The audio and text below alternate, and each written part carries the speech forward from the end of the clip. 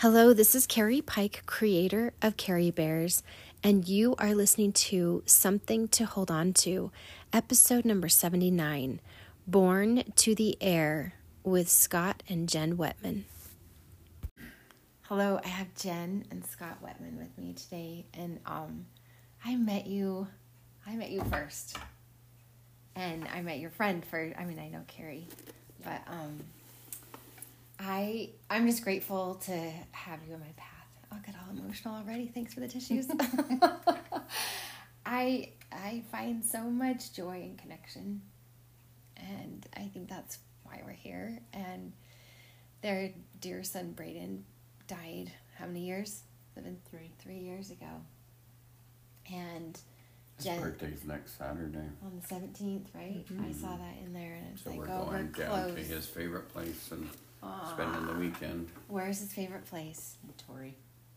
So, Capitol Reef area. That's... Yep. What That's my uncle's ranch. I noticed that. I was like, wow, that is so cool. What will you do there? You just hang out. He's got, like, casitas. It's a very upscale, high-end, like, dude ranch type of a thing. Yeah. I would say a dude ranch. It's like a high-end resort where you can go, and so he's had movie stars stay there. He's had Eminem rented out, or not Eminem. What's his name? The weird hair. Justin Bieber. Bieber rented the whole thing out. Yeah. So they have like music festivals there. Yeah. It's a big deal down there, and he's brought a lot of tourist stuff to that little town. And supply and work for the people. Yeah. So did Braydon go there a lot before this was a resort, or just? It was in the process. Yeah. It was his grandpa's. It was his grandpa's younger brother, and so he would go down with him. And Braydon was the type that he really enjoyed when he was down there, but he always felt like he had to do something because he felt like he was taking advantage of him. So when we'd go down, I'd either take a load of hay, because he's got longhorns down there, so I'd take a load of hay down to feed the cows, and Braydon would always have at least one night where he would make this extravagant dinner that was just... He was a great cook. He was an amazing cook. And it was about wanting to be welcome. Not where the rest of the family, like, they would go down and it was expected that you just pay for everything, you give us everything, and they would destroy things, especially like there's 4-wheelers, UTVs, stuff like that. And they would just bring them back, and it's like, oh yeah, this thing broke. Or he crashed it, sorry. Or crashed it. Most of the time it was crashed it, rolled it over, and so, sorry. And it'd be like $1,200, $2,500. Wow. And so Braydon was very, very adamant about not abusing the privilege, and then always making it so they wanted us to come back, not that we were an imposition. And so we would work when we were there. Just whatever he wanted, we'd go do whatever he needed. It didn't matter. We'd just go do it. So. It seems like he just wanted to give back. Mm-hmm. Like from what we've talked about even before we started this, but just that he always wanted to leave it better, or give something back, and look at him. He was a chef as well. I mean, like, he would cook. He was wow, a huge perfectionist. Huge. And if it was all in or nothing, it has to be correct, or I'm not even going to bother with it. And so, I'm a polar opposite. You're like, I'm just get it done. I don't care. Just get it done. And Brady's like. So where does he get that? Me. Okay. Yeah. You're the perfectionist. Yeah. So many things he did. So he was a musician, also, right? And self-taught guitar, and trumpet. Musician. Trumpet he did in junior high, and the band teachers made one comment, and he was like, I'm out, yeah. I don't have to deal with this. So got rid of that, and then he taught himself how to play the guitar. Wow. And just was inspired by AC/DC, Yeah. Angus Young, She the lead played it guitarist. on headphones when she was pregnant with him. Put the headphones on her. I played So she classic played rock. classic rock and classical music. I feel like there is something to that. I mean, He liked the classic rock when I would play that, and then I'd have to have it well-rounded, so I'd play classical music also. There you go. And then he'd be just like But he was Chill. I mean, there was music that he liked, but what he was more interested in was not the fad or the pop. It was like musicianship. Like they had to be very good at their craft, and it had to be pure. Like whatever they're recording had to sound the same live, because if now they got auto tune and everybody can just do whatever. Yeah. And the auto tune cleans everything up, and he was against that. He learned to like different things like jazz, and he just liked music, period. And it was musicianship that he liked more than anything else. It had to be, except for I don't know that he ever got into country. He did. His thing with country was they didn't have a lot of the overlay. It was the country musician. It's from the heart, and it's just this a is guitar. my voice. Yeah.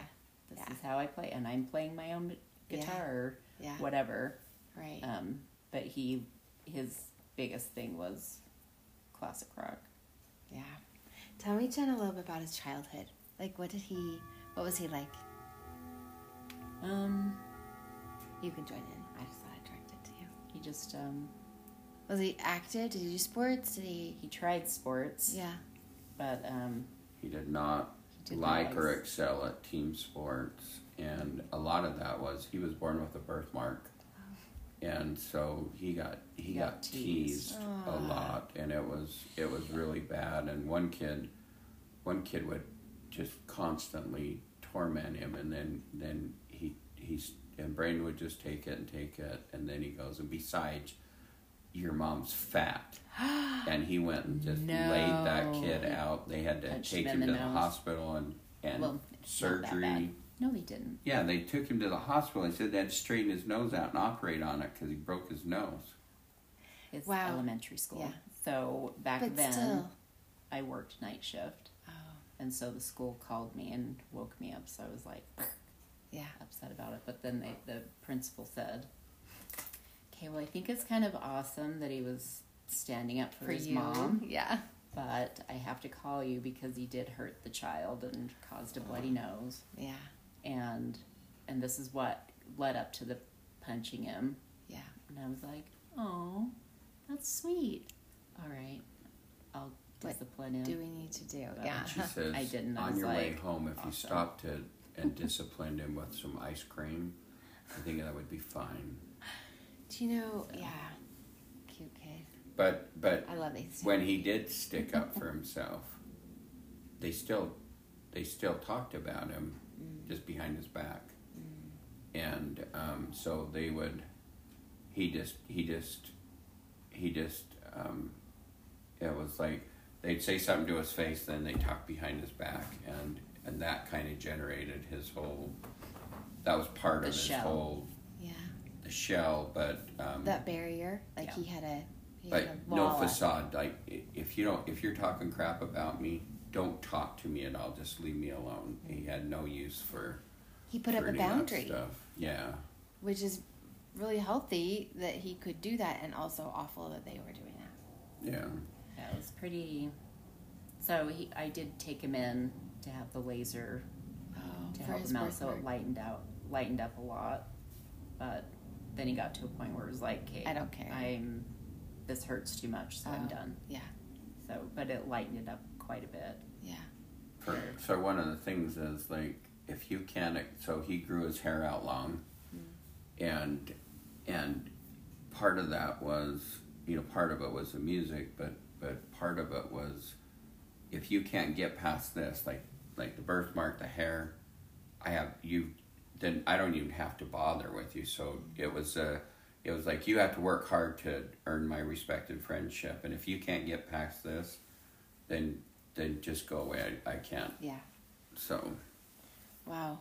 Did he, you were telling me that he wanted to learn to be a pilot or whatever at 14? Yeah, so with the flying helicopters, Scott was doing a job out at Upper Limit at the airport. Millionaire.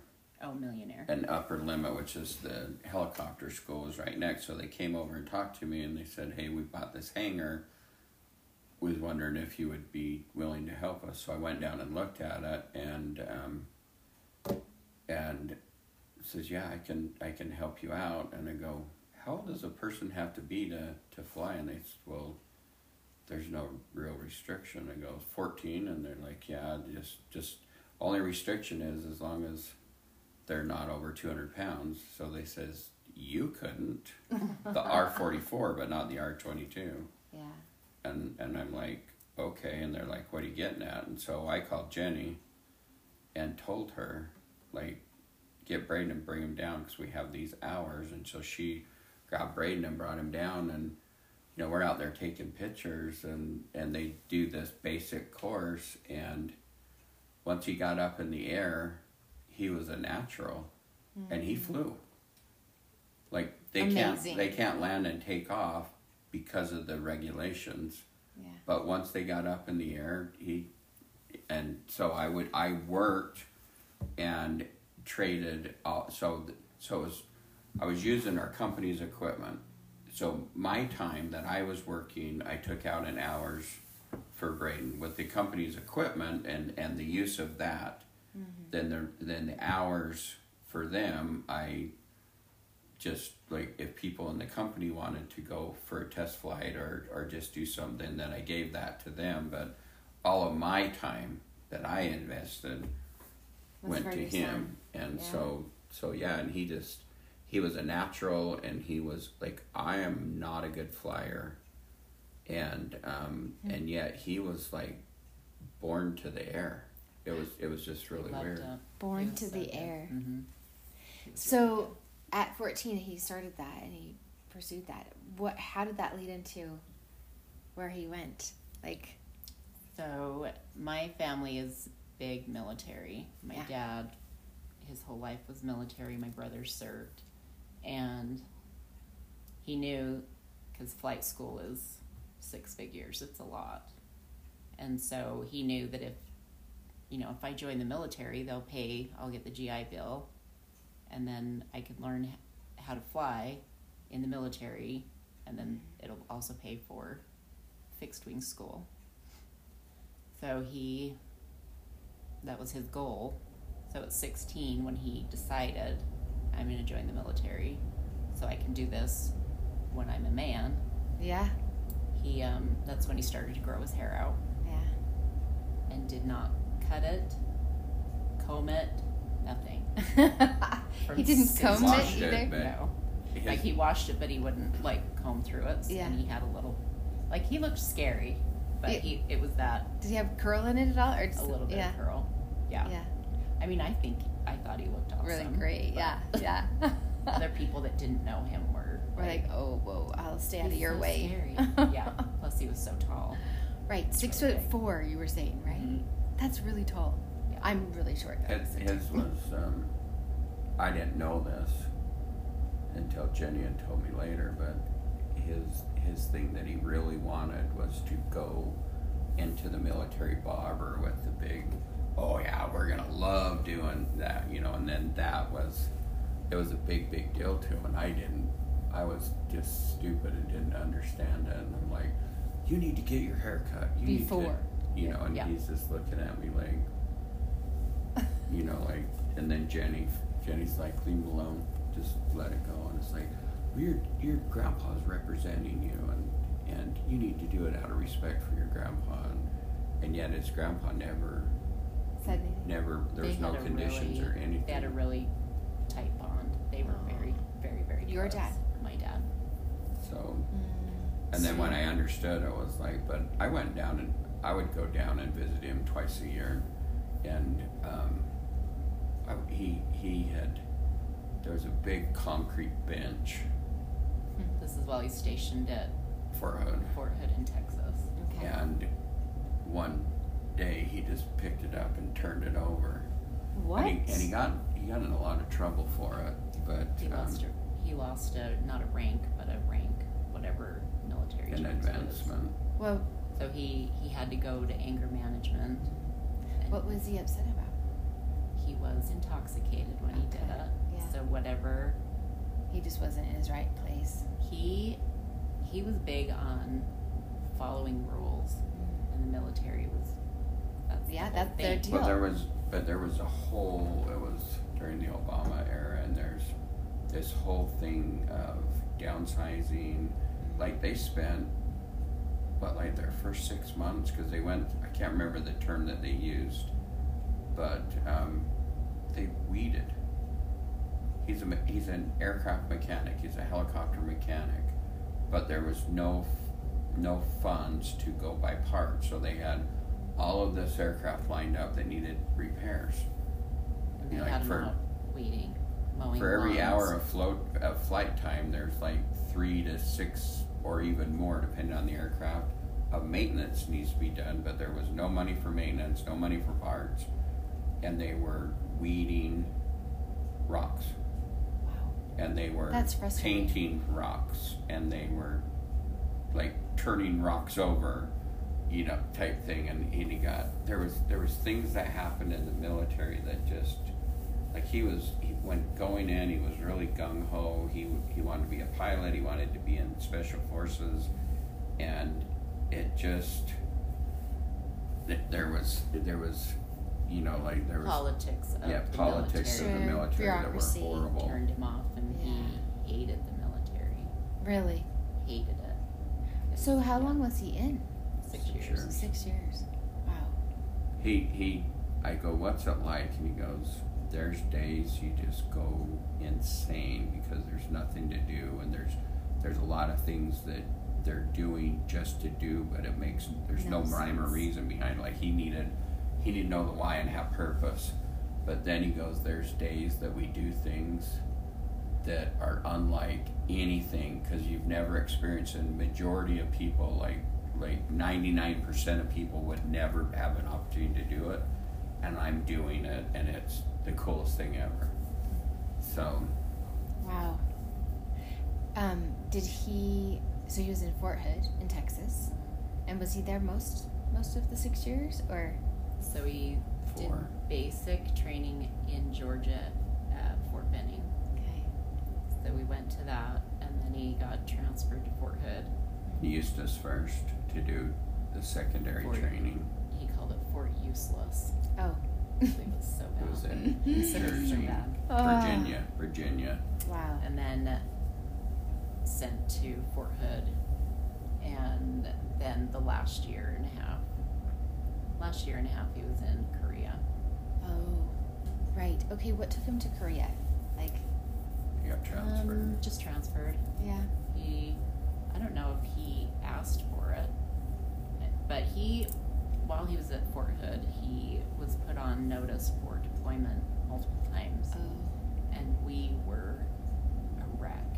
I bet. But you get all hyped up, and the night before, one time it was the night before, and they're going through, and because his last name was W, yeah, they got to the T's, and then it's like, oh, we're out of seat, so that's it. You guys are staying. The rest of you are going. And we went down there and had Christmas the first week of December. Wow. So that we'd have Christmas with him because he was going to deploy like 10 days later or something like that. Right before Christmas. And he was all hyped up, and then bam. Nope, not today. Did that happen? So that happened a couple times? Yeah, one of the times he was pulled from it because of the bench. Yeah. The bench and the alcohol and anger management stuff. Yeah. So that was like good job, but not really. But I went down and he had set records down there for ruck marches. Like no one could hike like him, and so we're walking, and I'm like almost running, but I'm kind of behind because he's walking normal, and I'm like, screw it, I'm just gonna walk normal. I can't keep up, and so I would watch, and people are across the whole sidewalk, and they see Braydon, and they all go into single file and move out of his way, and he doesn't move. He's just. And he's probably not even realizing. Oh, he did. Oh, he did. And just so, like, yeah, move. But I'm just watching all this stuff, and I go, "What is going on?" And he goes, "What do you mean?" And I go, "I just sat behind you and watched people just part." And he goes, "Well, they named that bench Braydon's bench, so everybody knows."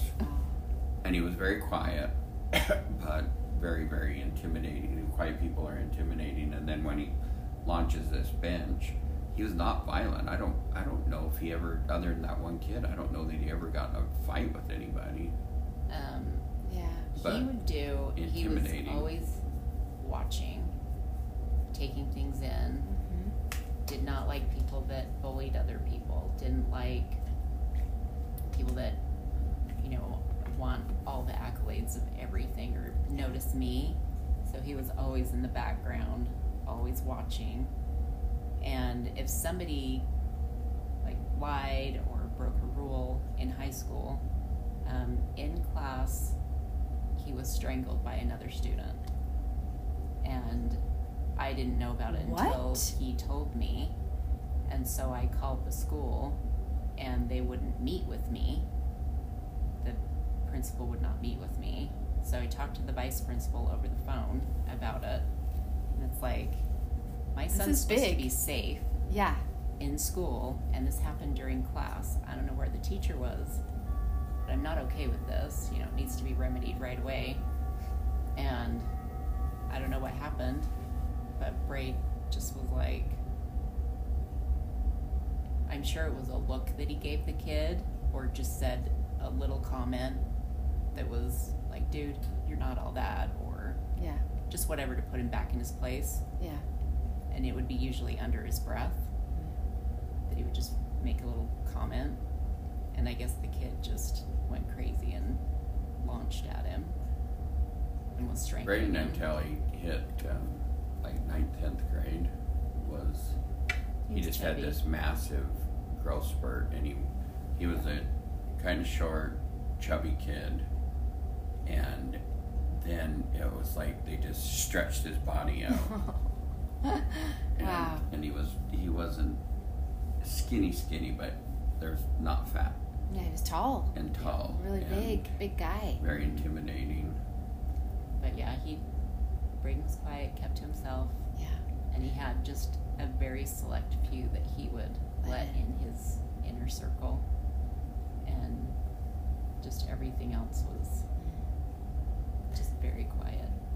How was he with his sisters? What was the dynamic there? So Braydon and Sydney are 4 years apart. Okay. And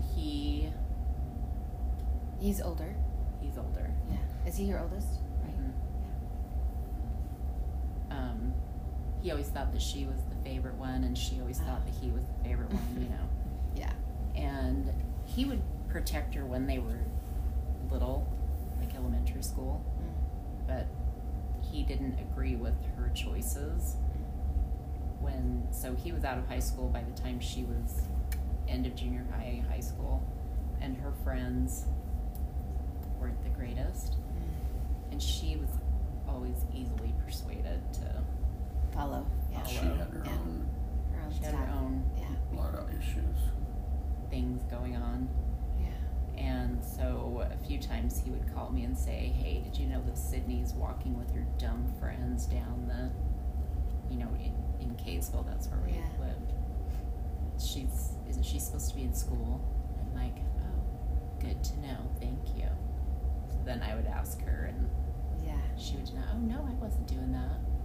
And I'd always give her a chance to tell me the truth. And I'd say, are you sure that's your answer? Yeah, I wasn't there. Oh. And then I'd say, okay, we're going to talk when you get home. Yeah. And then I'd give her one more try to tell me the truth. It's like, hey, no, I know you're walking here during school, and you lied to me 3 times, so now you're grounded. Now there's a whatever. consequence, It's just like, how do you always find out everything? Like, because I'm your mom. I just know. Yeah. And anyway, I had Braydon out there. He was a rule follower. Yeah, and he he wanted to make sure that, hey, Mom, do you know that this is going on? And because Sydney would always lie. Yeah. Just like her father. So, anyway. Yeah. He, and then he went away to the military, and she was still in school.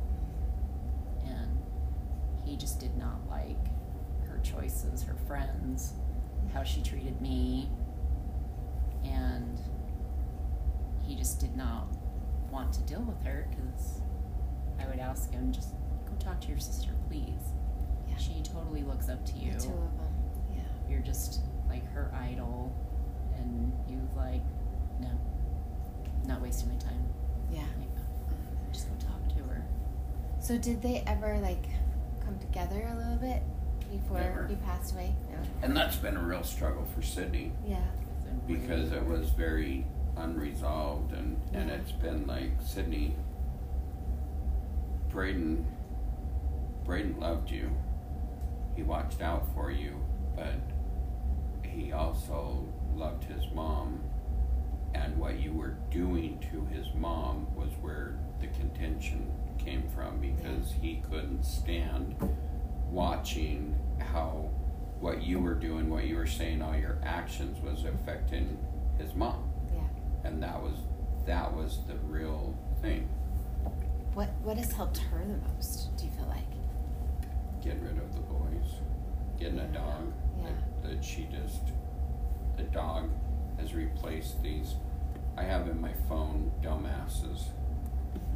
There's 3 or 4 of them in my phone, and it's like, just getting rid of the dumbasses and being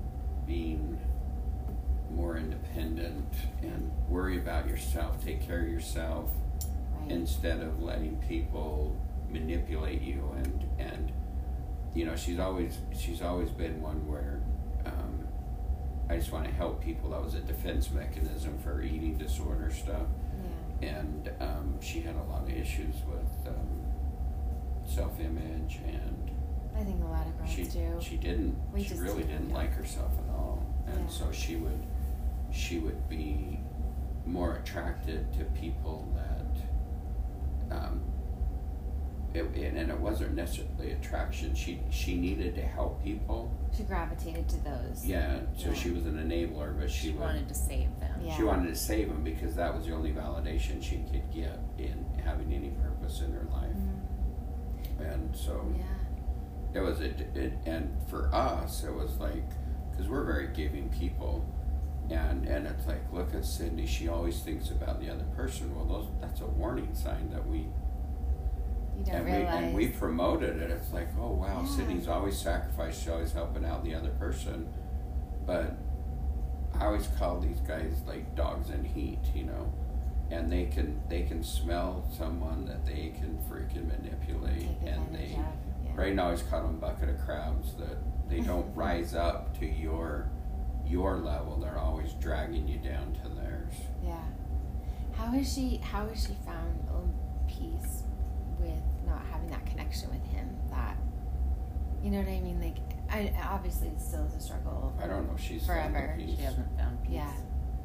That's like her She biggest. beats herself up constantly. Like she. So hard.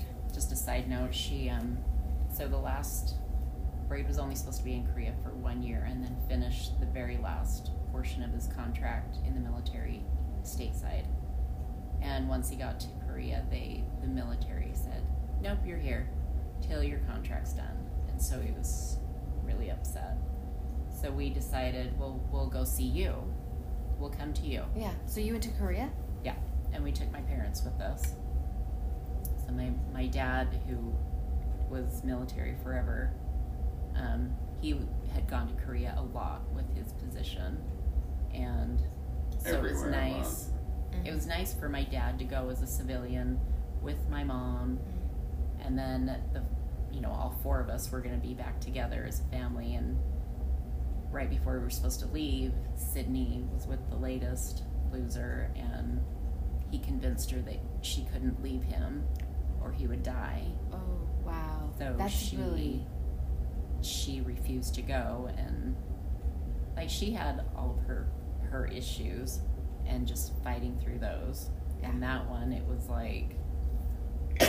So she didn't go? She would not go, so I took a laminated picture, and so all of our pictures that we did over there, I held the picture up with her there in picture, and she, you know, after he was gone, she just was like, it was so dumb, Mom, I can't believe I did those things and missed out going to see him there. Yeah. And she said after, like at the funeral, just people talking about him and just listening to other people come up to say things, what they knew Braydon as in the military. She just said, I didn't even know my brother because they were 4 years apart, and he was gone by the time she was school. Yeah. older. Wow. So she really struggles with that. Yeah. And it's hard. I think even just recognizing, though, I mean, we are all, when we're teenagers, whatever, we all do dumb things. And I think just recognizing that she, you know, maybe going back, she would have chosen something different, but she didn't. So you kind of go forward. Yeah. You know? She's worked really hard on herself. Yeah. And she's found, you know, a career that she absolutely loves. And, Good. you know, both of our kids are very artistic, very self-motivated, Yeah.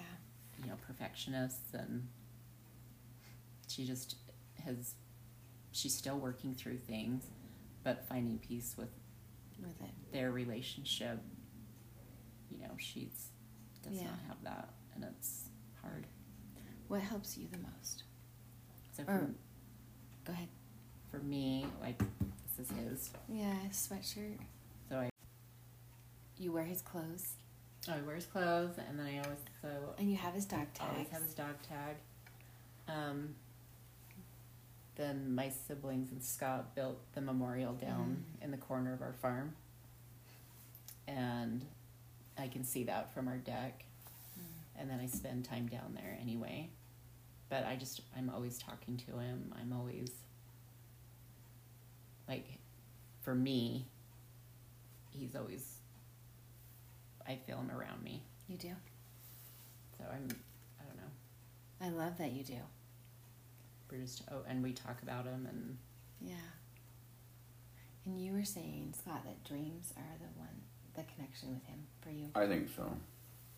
I mean, I'm sure that, like she said, that he's here and he's around you, because there's things that happen that are like, wow, how did that, you know? Yeah. But yeah. I have stuff in my truck, in my front, you know, up on the dash that he had in his truck up on the dash. So I took those out, put them in my truck. I have a ice cup that was his, and I, you know, just like I use it. We don't not use his stuff, but we use it. But we are very conscientious of not losing them or breaking them. I mean, you have this room. I just had a tour of this beautiful room. I just think it's amazing. All of his furniture, or the furniture that was in his home, his place, and his guitars, his art, his love of music, love of film. Well, he loved vinyl records. Yeah. We've got a record player in there that he's hooked up to his speakers, and the speakers that he made. Yep. I think that's he so made, incredible. I was cleaning up the shed last week and found the deodorant that he wore, and then I smelled it, and the smell brought back, and so I ordered.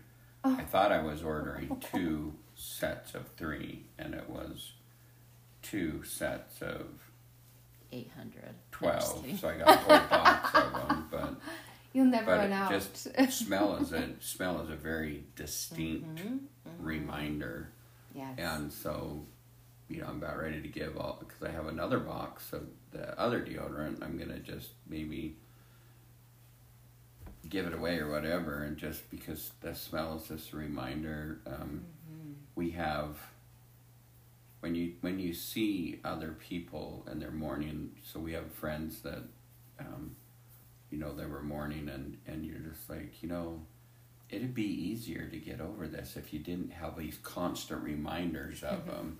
And I would look at that, and I'm just like... They say that to you? No, I would say that to them, them, and I wouldn't say it to them, but I came home and I would tell Jenny, it's like, they've got these shrines everywhere, and this is before Braydon died. Yeah. Yeah. And I go, they're never going to get over this. They're never going to forget how horrible it is if there's a constant reminder all the time, but we're worse than they are. You know what? You never want to get over it, right? What's your biggest fear? Right? That you might one day not think about him, right. And the guilt would be the thought of thinking you might do that. The guilt's incredible. The guilt already is incredible. It'll never go away. We blame ourselves. We blame either something that we did caused this, something that we didn't do caused this, not being there to help him. Not knowing. Not everything. We blame ourselves for everything. The one thing that I can tell you that is the most amazing thing is that we've never blamed each other. Oh, no. And we have not blamed him. We don't blame him. We don't blame each other. We don't blame Sid. We don't blame anyone. And we have no hurting so bad. No, we don't even question, like, why would you do this or anything like that. We understand where he was at, and we understand that his actions, there was his last act was to go down to my friend that had lost his daughter, and he's our insurance agent. And he went down and he made his final payment on a life insurance that each one of us we didn't know about. We had no idea. And when he turned it in, he said, "Okay, so I'm clear and free." And Chad goes, "Well, what are you talking about?" And he goes, "So this is the last payment. I've got my 2 years, right?" And he's like, "Yeah." And he goes, So if I die under any circumstances, my mom and dad are going to get this money. They're going to be taken care of. And then he did it that night. After that was his last act, was to take care of us. And as far as spending his money, it felt like blood money. We didn't want anything to do with it. And then I had a friend that had lost his wife, and I was talking to him about it, and he goes, "It's not blood money, it's love money." So how are you respecting his memory if you don't accept his gift to you? This is absolute love money. And so we sat down and we used some of it to build this, and the rest of it, what would Braydon want us to do? And I think that he would want us to be secure, and the best security you can have is to get rid of a house payment, right? And so we dumped everything else in. It allowed us into the house. It allowed us to refinance and get a better interest rate, and to go from a 30-year mortgage down to a 15-year mortgage. And we felt that was something that he would be very upset if we would have went out and bought new cars, and then in 5 years the car's gone, and what do you have to show for it? But something that would give. And in securing the house, it also secured that grandma could also be here, and we could help take care of her and give, because he was very, very close to his grandpa, but he was very close to her, and like, he would listen. She would make dinners, and he'd come down, and he would listen to what she was talking about. And he did the same thing when he'd go visit him up when Grandpa was alive. And they would just make these comments, and then the next day, it's like, "Oh, there's a leak on our roof." And they'd hear something, then they'd go outside, and Braydon was up on the roof, because he was afraid that Jenny's dad would try to get up there and fix it, and he would fall off and die. And so Grandma would mention that, if I just had this, and she'd get up, she'd hear a noise, and we didn't have the pull then, but he could back his truck right up here, and he'd unload all of her stuff. All of her furniture and her things. And just bringing her stuff take from care of their that house. stuff when they were living up there and it snowed and he was around. He'd go out and he'd stop by and do the driveway. And just very in tune to and they didn't offer, they tried to pay him, and he told them, he goes, do you like what I'm doing? And they says, yes, we really appreciate it. And he goes, if you want that to continue, don't ever offer to pay me again or I won't come back. He goes, this is a gift I'm giving you because of all the things that you gave me. And it wasn't money, it was just memories of lots of vacations with my parents. We would every vacation we do went a with lot his with parents or her parents. He really wanted to give. He was a giant, very tender-hearted. Yeah, just a giver. The outside facade was the shell of, you're not penetrating this, you know, so very scary, but inside he was a giant teddy bear. Like very loving. He learned to be very creative with the skills that he learned in the Army, and he made all these different things out of munitions, spent munitions. Wow. And they became, he made these, they call them grog mud. So grog is just, it's basically... It's alcohol. It's alcohol. Okay. It's a big party that they have.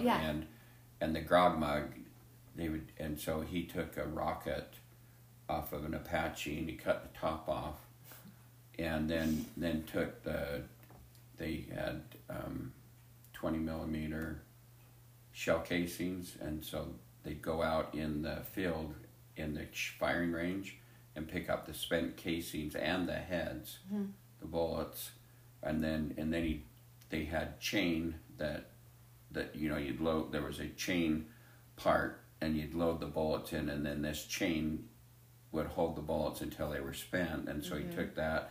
Anyway, the whole thing was Apache armaments, and he made these mugs, and personalized they were them to people. Unbelievable. And Jenny goes, man, you could make a fortune off of that. And he goes, no, I don't sell anything, I just give them away. Wow. And she goes, but you're wasting, you could make a lot of money. And he goes, I'm not wasting anything. And this is one of my philosophies, is that it's like when you give, when you provide service, what you get in return is so much worth more than anything that you could receive and pay. And he says, and he told her, he says, no, I give these to people that I want to give to, because what I get in return cannot be paid for. And that's why he refused to.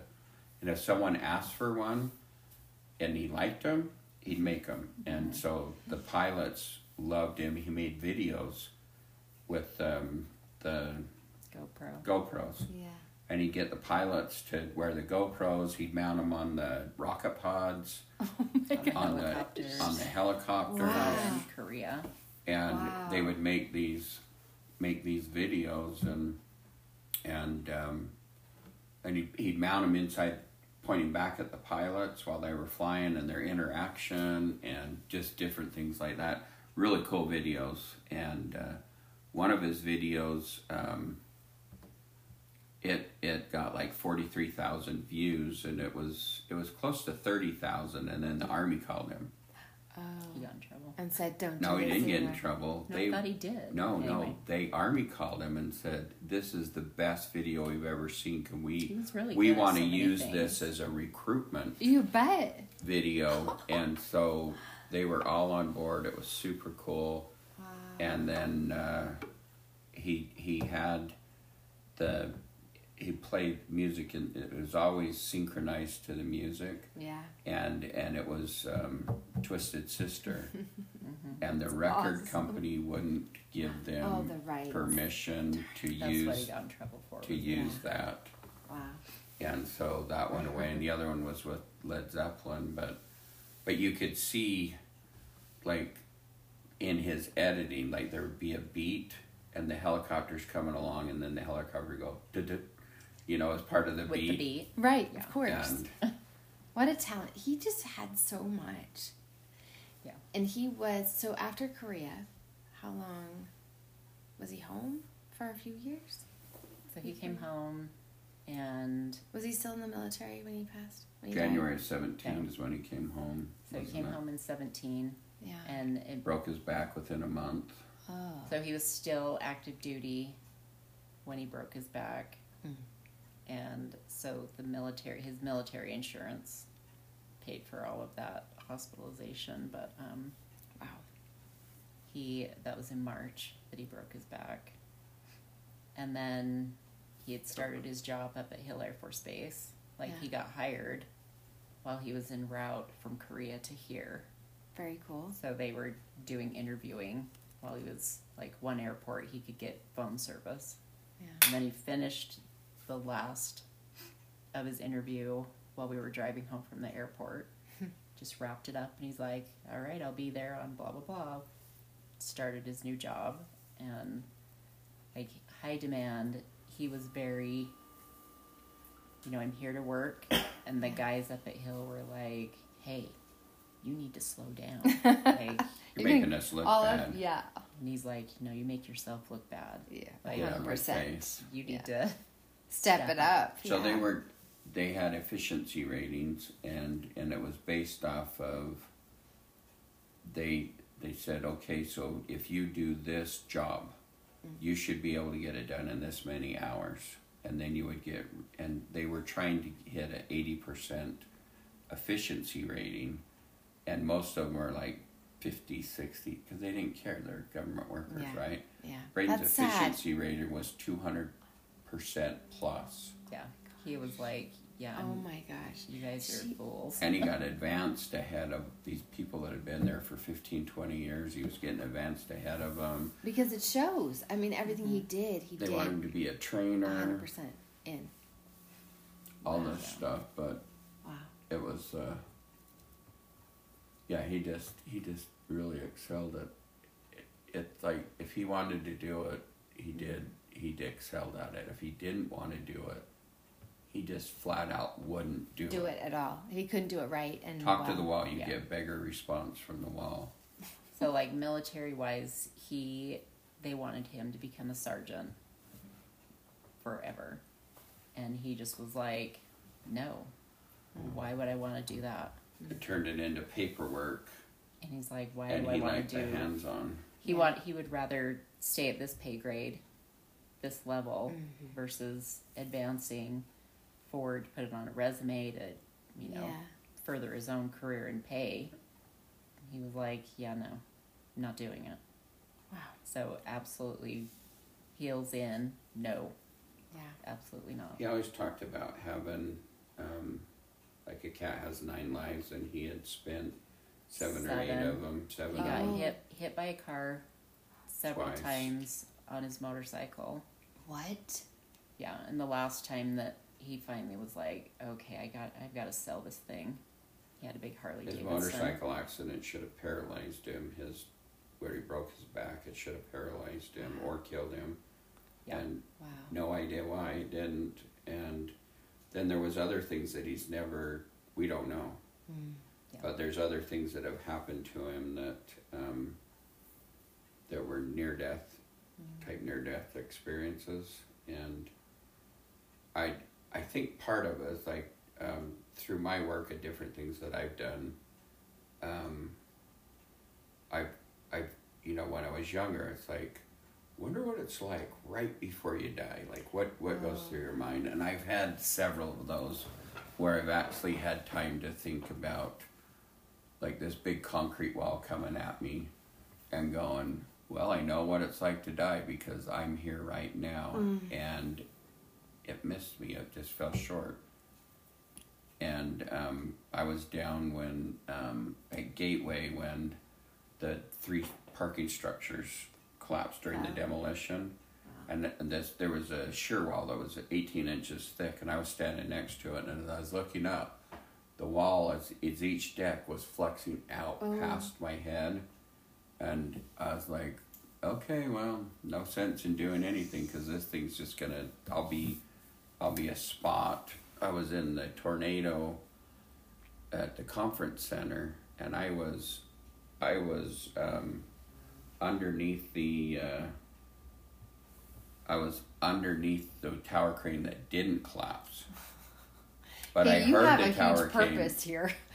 I was next to the tower crane that did, or I heard it collapse. I was underneath the one that didn't, and so I thought it was coming down on me, and I was trying to turn the track hose so that, because everything just swirls, and as I was turning, I think I was turning back this way, and had I stayed where I was at, there was a piece of sheet metal that came through the cab. Okay. And if I'd have stayed where it was at, it would have cut my head off. And yet it went next to me and bounced around in the back. And it's just like, if I had not turned just that 2 feet, that would have killed me too. And Scott, so, you've got a mission here. Something's going on. Well, he was there. To torment her. That's true. I was doing a session at the temple. You were. And didn't know there was a tornado. Didn't know he was in the middle of it. About to die. Didn't know any of that. Holy and then cow. Came out, and on the news it was a tornado just went through downtown, and I knew he was working down there. And it was like, what the heck? And then I didn't know. Got shut down because everybody was on their phones. Yeah. So. Anyway, I didn't find out the extent of it until that night. Yeah. It was just like, okay. Yeah, there's something going on for you. You've got a lot more to do here you somewhere. Just haven't figured it out. Yeah. Keep it going. So after, we haven't got to how he died. And I don't know if you want to go there. But he died in September, right? 2020. Yeah, 2020. Gosh. So during COVID. Mm-hmm. Yeah. So with that, he... And he was living, he's not in your home. I mean, he's an adult. He's grown. He was buying my childhood home. Oh, he was? From Grandma. Yeah, and your mom was going to move in here. Or so she had moved in after my dad, so I took care of my dad here. Oh, yeah. Until he passed away. And then she moved here permanently, and so he wanted their house, so he was living there and fixing it up, and he had sold his house, and so he was there, and we had a party here for his coworker on the 19th of September, and that was the last day we saw him, was here at that party. But before then, so he was a pilot. He'd gotten all of his things, and now he was to the point of just getting his flight time. So he was taking tests on being a student instructor. To get his flight hours, and he, with COVID, they shut everything down, and that was where his peace was. He had PTSD from the time in Korea. One of his paintings that he painted in there is, and we didn't know about this. He had written about this event on Reddit, and we didn't know about it till after he had passed away.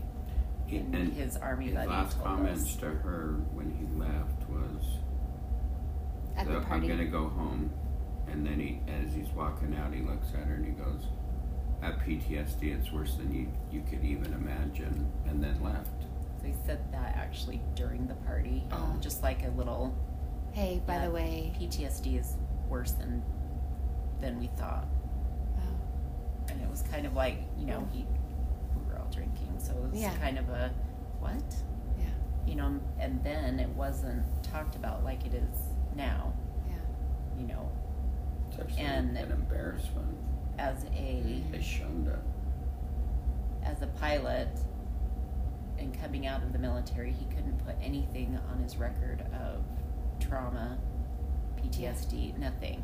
Because then he would never be able to be a pilot. He chose not to get his back operated on, because if he had a surgery on his back, then that would go on his record and say that he, well, you've had a back surgery, and so we don't know if you can qualify to be a pilot. It was like, would you, so I asked the surgeon, if this was your son, because he was kind of, we'll see if he needs it. Yeah. Kind of a thing. And so I asked him, if this was your son, would you be so quick to operate on him? Because once you operate, that's the last of the good days, you know? Yeah. And so the surgeon said, you know, that I need to think about this. So the next morning he came back with his team and said, so I thought about it, and you're right, I would not operate on my son. That's so big of him. He was the one that was like, yeah, I wouldn't. He's young enough, he's healthy, he's strong. He should be able to heal with where the break is. But Braydon didn't want anything to do with the surgery. It was more, I felt like it was Jenny and I that were just like, just get the surgery done. I did not want him to have the surgery because I knew. Yeah. I'm a nurse. Well, my thing was, so just kind of get better and smooth. Just get the surgery, just get it over and done with. And he was against it from the very beginning, and his thoughts were, well, I can always get the surgery, but I can't undo the surgery. That's true. And then I know that deep inside that he was so worried about the license and what could affect him that way, that he did a lot of things to not bring any attention to anything that might be a distraction to him getting a license or whatnot. Yeah. So getting out of the military, you couldn't disclose any trauma, any PTSD, nothing, because he knew that with the 9/11 regulations with pilots, they couldn't be on medication, they couldn't be getting mental help. Yeah. They couldn't have anything mental health, so he didn't disclose it to anyone, not even us. So we had no idea. And inside, he was fighting, and all alone. And so that's it's not right. really hard. Yeah, that's not right. That we didn't know as his parents what was going on inside. And then his best friend told our daughter about what he wrote on Reddit about the helicopters crashing in Korea right next to him, and running for his life, and coming back once shrapnel stopped spraying, running back because he knew the pilots in the helicopters, wondering if they were still alive or not. Or decapitated, because it took the cab, or the... Like, it was bad. Yeah. So, reading about that, it was like, well, this is right here. This is probably what caused his PTSD. Yeah. Everything that he described, and none of us knew. And so it was like, if he'd only reached out, I would have sold everything to pay. Yeah. For the therapy, whatever he needed, I would have sold everything to help him. And he knew that too, but he would never. So, the military trains them well of, you fight your own battles, be strong. Yeah. Don't go and complain to people, you figure it out and fix it. Yeah. And so that's where his mindset was, is you don't talk about it, it's not there. And with COVID and everything, flying was grounded, his release. Yeah. Oh yeah. His peace was in the air. That's that where thing he that felt free. We've discovered with PTSD is that adrenaline is the best help. It's the best medicine. And his adrenaline was motorcycles, and it was flying, and then the motorcycles, I think more than anything, the motorcycles were something that if I continue doing this, I could get hurt where I can't do my true love, which is flying. he okay with loved riding the bikes, Yeah. but he was very practical, and so but then everything just shut down, and So he stayed in his house alone, and it just but whatever then he was in his what head. we didn't know is he was just practically drinking spiraling. himself to death every Every night Trying to heal because he his couldn't suicide. he couldn't he had to drink to pass out so because he couldn't sleep. Oh my gosh. And alcohol is a huge depressant, and this everything together.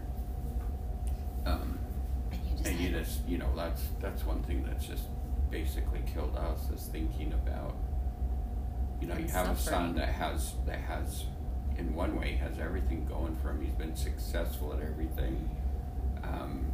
He was a good-looking kid. He was very talented, whatever he wanted to, and yet what must he have been going through that was the option that he felt like was best. He wasn't doing it for attention. He didn't threaten to do it. There was nothing. It was just like that was his best option to end the pain. So how incredible was the pain that he was going through, and we were here, and we didn't know, and there was Jenny has her own things, but for me it was like I remember back when I was younger, and it's like I didn't want anything to do with my dad, and for Braydon I felt like we were really close. We were buddies, and yet I didn't want to be that dad that was always where he resented me because I was always there and give him his independence and his freedom, and so I just kind of backed off, and it's like I should have done the opposite and been more involved, but grandma talks about those. I quit making dinners, and he loved coming down and having dinner, and then dinner was like at 5:00, but I'd be in bed and asleep before he ever went home. He never went home after dinner. They'd play games, and they'd sit and talk and laugh and just carry on, and if there was something to be fixed, he'd fix it. It didn't matter what it was, and then because we weren't having the dinners. Because of COVID mostly, or No, she just didn't. Didn't want to do it anymore. Yeah, that's okay. Yeah. And so she's been pretty hard on herself Yeah. about that was something I should have done, but I was selfish and didn't want to because I was only thinking about, well, it's summer and it's hot and I don't want to cook. It's and it's like there's grandma now, and it's like it's an imposition. Yeah. Come on in, grandma. Come on in here. Anyway, We'll drop it off. So we did the one party. That was the last time we saw him, and then we're going through all of our grieving stuff, and he so that we were known for our parties around his birthday. Yeah. And then after that party, his birthday was coming around, and it's like, yeah, we're not doing a party. We're done. I'm not doing parties ever again. And then the following year, his birthday's coming around, and he's like, yeah, I think we're going to do one. We're going to do a party. And I was like, no, we're not. That's terrible. We can't do that to Braid. And, so it was eating at me. Yeah. And so I was trying to get our garden planted and stuff, and so only me inside knew of the turmoil going in, the battle. It's okay. So my niece came over because she would come and help me do farm stuff, and she was like, yeah, I need to learn how to do a garden. So she came that day, and nobody else was here. It was just the two of us, and we have our sound system outside, and you have to be on your phone cue it up, and then whatever your music and whatever zone you wanted it at. So I was just talking to her, and we're getting ready to go out onto the deck from the garage, and we both have plants in our hands, and I'm getting ready to open the door that goes to the deck, and I'm like, can you hear that? She's like, yeah, what is that? And I open the door, and AC/DC AC/DC Thunderstruck, which is perfect, was just blaring on the sound system, and I was just, I got it, Braid. Yeah. Like, You're get here. on with it, Mom. Go have a party. Yeah. You guys, live. You need to live. Yeah. Yeah. Wow. And there's several little things that we shared even before we started recording that you shared with me about those kinds of things. There is a piece of artwork that I took a picture of. It is the life size of him in his room, in your, I don't know, what do you call it? Braydon's room, right? Braydon's room. Yeah. Memorial room. His memorial room. My cousin's husband is an artist, and he wanted to do a painting for us in memory, and asked what was good and what was okay to do and what wasn't okay, and I just told him free, artistic, whatever you want to do, whatever you're feeling. And he had asked what music Braid listens to, and classic rock. And so while he would be painting, he would listen to Braydon's music and just kind of get into that vibe to feel him. And the painting's amazing, Incredible. I'm blown away. Is just wow. And I knew that on the back of on Braid's headstone, I wanted to do a lyric, because music was such a big part of who he was, and I was just fighting what lyric to put on the back so he wouldn't be mad at me forever. And I mean, it was going on for months and months of looking through lots of different music of his favorite bands and blah blah blah, and I just couldn't figure out what lyric to put on the back. And one morning I just woke up with this song in my head from Rush, which was his favorite band at that time, like huge contributor of his guitar abilities, and it's Free Will that song, and it was in my head, and so okay, thanks Braid, got it. So I'm telling my cousin's husband, because they brought it up to present on the 4th on the 4th of July, and told him the whole story, and that this is the song I have to pick a piece of the lyric to put on the back. And he just said, no way. And then brought us in and told me that in Braydon's leg, it's hidden in the camouflage, that the word free will is hidden in his camouflage. And he said, I just, painting and just feeling him come through me. And it was like, all right, got it. Wow. It was him telling me free will, and put it on in his leg and on the painting, and now it's on the back of his headstone. Yeah. So there's a verse in that where everything, you can choose to decide, or you can choose not to decide. You're still making a choice. Right. Either way, you Yeah. can choose one or the other, and it's totally everything we choose to do is our own free will. It is. And that's him. That is Braydon to a T. And you got it, Braydon. You got it from him. I thank you for just sharing with me who he is, who he continues to be for you. I know your friend made bears and had them given to you. And I remember she would say, I don't know if she would ever talk to you, because it was so much. But I just enjoy getting to know Braydon more. Thank you so much for joining us today. If you or someone you know is grieving and would find comfort in having something to hold on to that is tangible and a part of their loved one's journey, please visit our website, carrybears.com. My book, Something to Hold On To, is also available on my website.